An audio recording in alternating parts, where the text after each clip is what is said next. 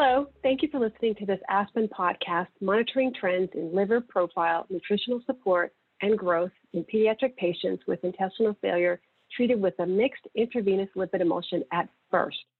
FIRST being the Florida Intestinal Rehabilitation Support and Treatment Program at the Salah Foundation Children's Hospital at Broward Health Medical Center. This podcast is brought to us by a grant from Fresenius Kabi. The research discussed in this podcast was accepted as an abstract for Aspen 20. As Aspen 20 became a virtual conference, we are pleased now to have the opportunity to learn more about this research. My name is Dr. Anita Nucci. I'm the chair of the Department of Nutrition at Georgia State University. I'm also the chair of the Aspen Pediatric Intestinal Failure section. I will be interviewing two of the abstract authors, Dr. Jessica Wasif and Dr. Deborah Duro, about the medical and nutritional outcomes in children from their practice who received a SMOF as part of their nutrition treatment plan. They hypothesized that the use of a mixed intravenous lipid emulsion would improve liver function and allow for a greater provision of calories, which would subsequently result in growth acceleration. Hello, Dr. Wasif and Dr. Duro. Hello. Thank you for having us. Thank you. You compared liver function markers, energy and macronutrient intake, and anthropometric measures in 14 patients taken at the time that SMOF lipid was initiated and again in May of 2019. Did your results support your hypothesis? So first, thank you so much for the introduction and giving us an opportunity to talk a little bit more about this study. So our results supported the hypothesis that SMOF lipid is an important component in TPN to reduce the incidence of IFALD, intestinal failure-associated liver disease. The goal was to measure long-term trends of liver function markers such as AST, ALT, total bilirubin, and direct bilirubin, as well as measure trends in energy intake and trends in growth in our patients using SMOF lipid. So we measured trends rather than comparing to another lipid emulsion. And we just wanted to see if those liver markers and those growth parameters would improve over a long period of time. So going into the study, we did expect SMOF lipid to be hepatoprotective on the liver. So after a mean time of 12 months on SMOF in our patients undergoing intestinal rehabilitation, we saw statistically significant decreases in total bilirubin, AST, ALT, and direct bilirubin. And to see those changes, it took about 3 months to see those lasting changes in total bilirubin, and they stayed low over time. And with AST and ALT, we saw it took about 6 months to observe those changes, and they stayed the same throughout that part up until May. So the second part of the study that you mentioned was in regards to energy and macronutrient intake. So SMOF lipid is advantageous as we can use more than 1 gram per kilo in children without any hepatotoxicity to the liver. And that alone allows a higher concentration of nutrition and TPN at a time. The lipids that we had used previously did not allow us to give those that high dose because it was hepatotoxic. And so we could never reach that goal of the 30% of total calories from lipids, which is the dietary recommendation for you and I and most people. So in using the SMOF lipid, we reached the goal of reaching the 30% of calories from lipids, which allowed a higher concentration of calories at a time and allows us to decrease the hours per day delivering TPN using the same amount of calories, but at less hours. So we successfully decreased hours per day of TPN from 16 hours daily to 12. So that's the second part. So the third part we measured was growth. So we just wanted to make sure they were improving, and we used these scores in order to measure this data. So we did observe improvements in most parameters like weight and height in all ages, as well as weight for length under 2 years of age. What we did see was decreases in Z-score in the BMI, which is over 2 years of age. But I think that's explained more by the distribution of age from beginning to end of the study, because a lot of those patients transitioned from being yet less than 2 to over 2. So they were all improving with the exception of the BMI, although weight for length. So that just is a little part about the study. Lastly, we measured micronutrient levels in the patients every 3 months. We observed no changes in the micronutrient deficiencies, and they were the same regardless of the type of lipid we incorporated. The most common deficiencies we saw were vitamin A, D, copper, and selenium. Super. Thank you so much. I have a couple of general questions, and then I'll ask you some specific questions about your results. Do you think that the management of patients undergoing intestinal rehabilitation varies between hospitals that are linked or not linked to a transplant center? And in particular, what I mean by this is, how do you think that factor influences the management of parenteral nutrition and the IV lipid products that are chosen? Yes, absolutely. I can take this question. What we see here, especially in the state of Florida, is a variety of patients that I get as a second opinion that come to me for intestinal rehabilitation. Our center is not linked to any intestinal transplant program.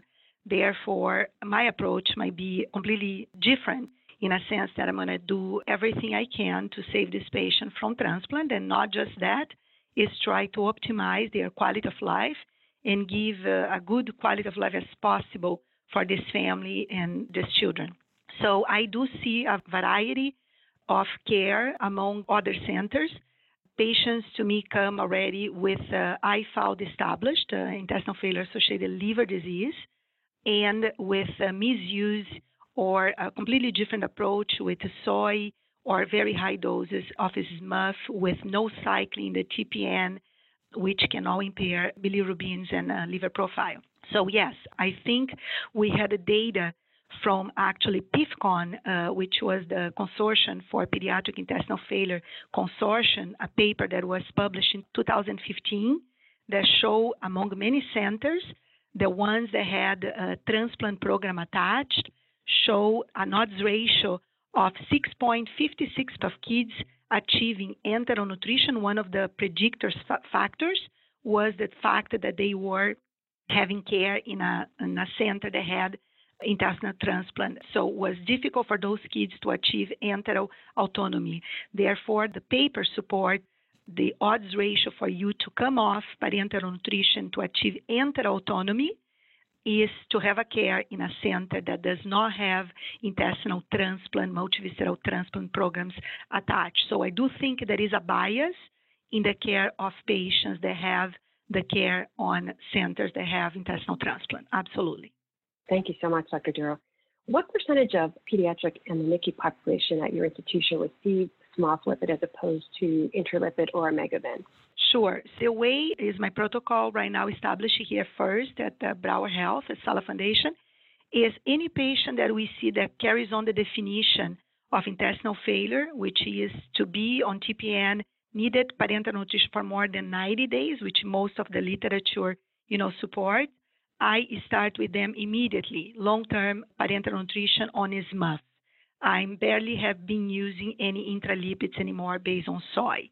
And SMUF, I use then in the beginning of the therapy and go forward because we can use, like Jessica laid out very well, more provisional of the calories, about 30% when we design the TPN can come from lipids. So you can use a dose of 2 to up to 2.5 grams per kilo. In Omegaven, I only hold for patients that actually come to me with already established PN-associated liver disease with a direct bili more than 2. So those patients, when they come with SMUF or intralipids to my service, I do switch them to Omegaven. In my own service, I did not need to initiate anyone on Omegaven because so far from the patients we generate from the NICU that started on TPN here, SMUF have been shown to be an excellent lipid to prevent actually PN-associated liver disease. I have a couple of questions related to essential fatty acid deficiency. Prior studies have suggested that SMOF-lipid at a dose of 2 grams per kilo per day is needed to prevent essential fatty acid deficiency.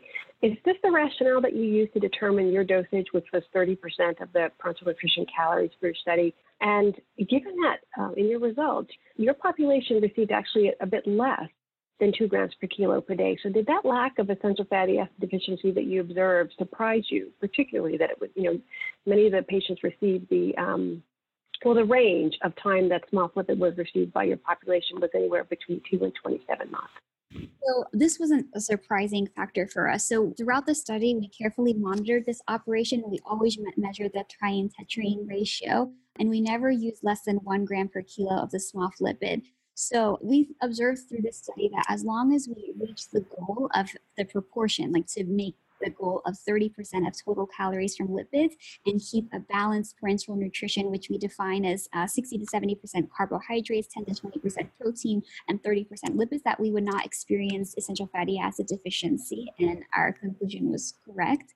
So I think that essential fatty acid deficiency can come more from poor proportion of total dietary intake rather than an exact dosage of more than 2 in the way that you would dose medication. We were still, although we didn't reach 2, like on average, we did always meet that 30% criteria, and our average ended up being like 1.7, 1.8. So it is very close to that 2 grams per kilo per day. So in our opinion, we think it's more of a proportion and a balance rather than it has to be more than 2 grams per kilo. Understood. Great. Thank you. So the mean percent of calories from enteral nutrition in your population at the initiation of the SMOF-lipid and follow-up was about 40%. But the range varied quite widely. I mean, if you reported between 9 and 127% at the initiation and between 11 and 66% at follow-up. Was your definition of total nutrition the estimated energy requirements? Yes. So the definition of total nutrition is the estimated energy requirements, and we calculated this using the WHO and Schoenfeld equations. It varied widely in the beginning because our patients came from all over when they initiated the TPN and SMOF-lipid with us. So some of these patients were either starting TPN for the first time and received everything enterally, or they were being switched from a different lipid emulsion to SMOF and had very little enteral autonomy. So that's why those numbers range pretty wide in the beginning. They're a little bit more narrow at follow-up. Yes, understood. Thank you. So you were able to reduce, as you said earlier, the mean glucose infusion rate and the grams of protein per kilo per day, while the mean grams per kilo per day of the SMOF-lipid was essentially the same at both time points. This sort of suggested to me that the percentage of calories from enteral nutrition increased over time, which makes sense as you treat them. Do you agree with that assumption, basically, and what effect do you think that enteral nutrition played in the reduction of the liver function markers that you observed? Yeah, definitely. I can take this question. So we see that the kids are much healthier when they don't develop PN-associated liver disease, and therefore they are also in the process of adaptation and will tolerate more enteral nutrition, and definitely reducing the TPN, the GIR, which is another factor that can impair liver disease. So GIR, the lipid coming from a good source like SMUF, a mixed lipid with vitamin A and everything else we know inside, that help the liver to be healthier, and those kids thrive much better, affording a better enteral tolerance, I would say. So definitely decreasing the PN, cycling aggressively, and increasing the enteral nutrition absolutely also, I think, protect the liver, absolutely, and decrease the fact that they can lead into a parenteral nutrition-associated liver disease. Right. Thank you. And you mentioned earlier that you observed some micronutrient deficiencies, vitamin A, vitamin D, copper, and selenium. What's your explanation for these deficiencies? Were they in that one participant who weaned from parenteral nutrition? So actually, we experience micronutrient deficiencies in a greater proportion in those weaned or weaning off parenteral nutrition versus those already on parenteral nutrition. And there's some studies that back this theory that patients undergoing intestinal rehabilitation are at risk of developing at least one micronutrient deficiency, especially if transitioning off parenteral nutrition.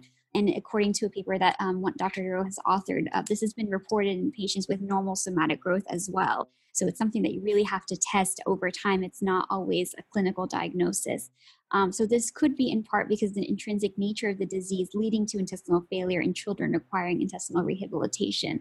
So usually in what we see, the prevalence of these deficiencies are higher than when children were receiving partial or full parenteral nutrition. So at the first program, we always make a point to monitor these micronutrients in patients undergoing intestinal rehabilitation, whether or not they're on parenteral nutrition, at least every 3 months. Yeah, excellent. Yes, absolutely. I have one more question for you. So I understand you said previously you used the WHO or the Schoenfeld equations with stress factors to determine the estimated energy requirements of your participants. These equations have been found to be a slightly overestimate of resting energy expenditure in healthy populations and somewhat of an underestimate in children who are underweight. Have you used indirect calorimetry in your population? So one wonderful question. Yes, we all know the indirect calorimeter is actually the gold standard to assess calorie needs on children or anyone in humans. Although we do have this tool as an inpatient, outpatient, this was not available to us. And when the patient came to the hospital as an inpatient, usually they come as sick with a sepsis or suspect a catheter line infection. So that is not the best time to do the indirect calorimeter. So, and also because of the device we had here was a little bit outdated as well, we didn't have the canopy and the flow that we needed to measure in little ones. So therefore, I just based all my calculations in the old-fashioned using Schofield and WHO. This is why I could not use indirect calorimeter, but I agree with you, is the gold standard. And moving forward, I used to develop more the technology which we have and updated and offer hand in the future. Yes, thank you. Excellent. Yes, we use what we have, don't we? So that's it. Thank you so much, Dr. Wasif and Dr. Duro, for joining us today. We also want to thank Fresenius Kabi for providing us the opportunity to discuss this research. And as always, thank you, our audience, for listening to this Aspen podcast. That's it for this episode. Please return to the Aspen channel of SoundCloud often to listen to our newest podcast. To support what we do, please share, subscribe, and leave a review on SoundCloud. Thank you and have a great day. Thank you. Thank you.